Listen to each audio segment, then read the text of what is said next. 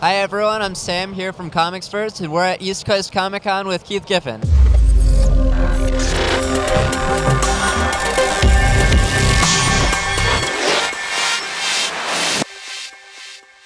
Is it nice to meet all the fans? Yeah, it's nice to meet the fans, but I'm not one of these guys who charges for an autograph or charges for anything at the table, really, because I figure if you bring the comic book here, you paid the price of admission. So it's just a matter of coming here, letting the fans see me, seeing the fans, and getting some feedback. Can you tell us what is your favorite creation? Out of them all, I guess Ambush Bug. It's the closest to me. Can you explain what you mean when you say closest to you?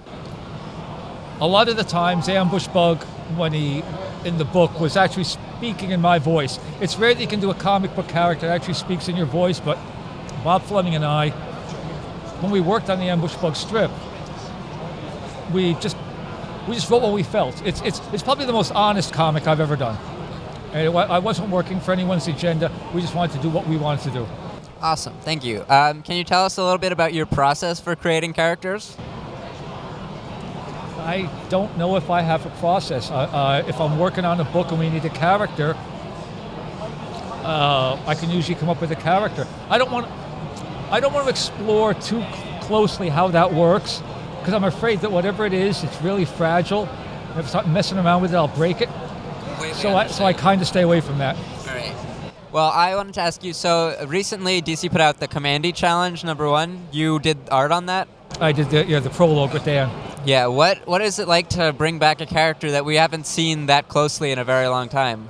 Most of what I've been doing at DC is bringing back characters that have been seen for quite a while, sometimes characters that have been recently seen. And I'll be honest with you, KAMANDI's not my favorite character. He's not my favorite Jack Kirby character. But when I did it more for the opportunity to work with Dan again than I did because of KAMANDI, because I really enjoyed working with him on OMAC, which is another Kirby creation.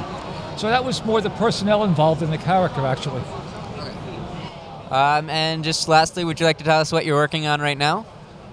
Well, Scooby Apocalypse, which is the book DC's going to have to drag me off of. I'm not leaving that book. I'm having too much fun on it.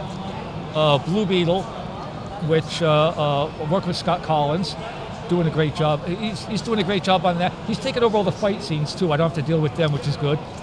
And unfortunately, 2 projects that are coming up from DC that I can't say a word about.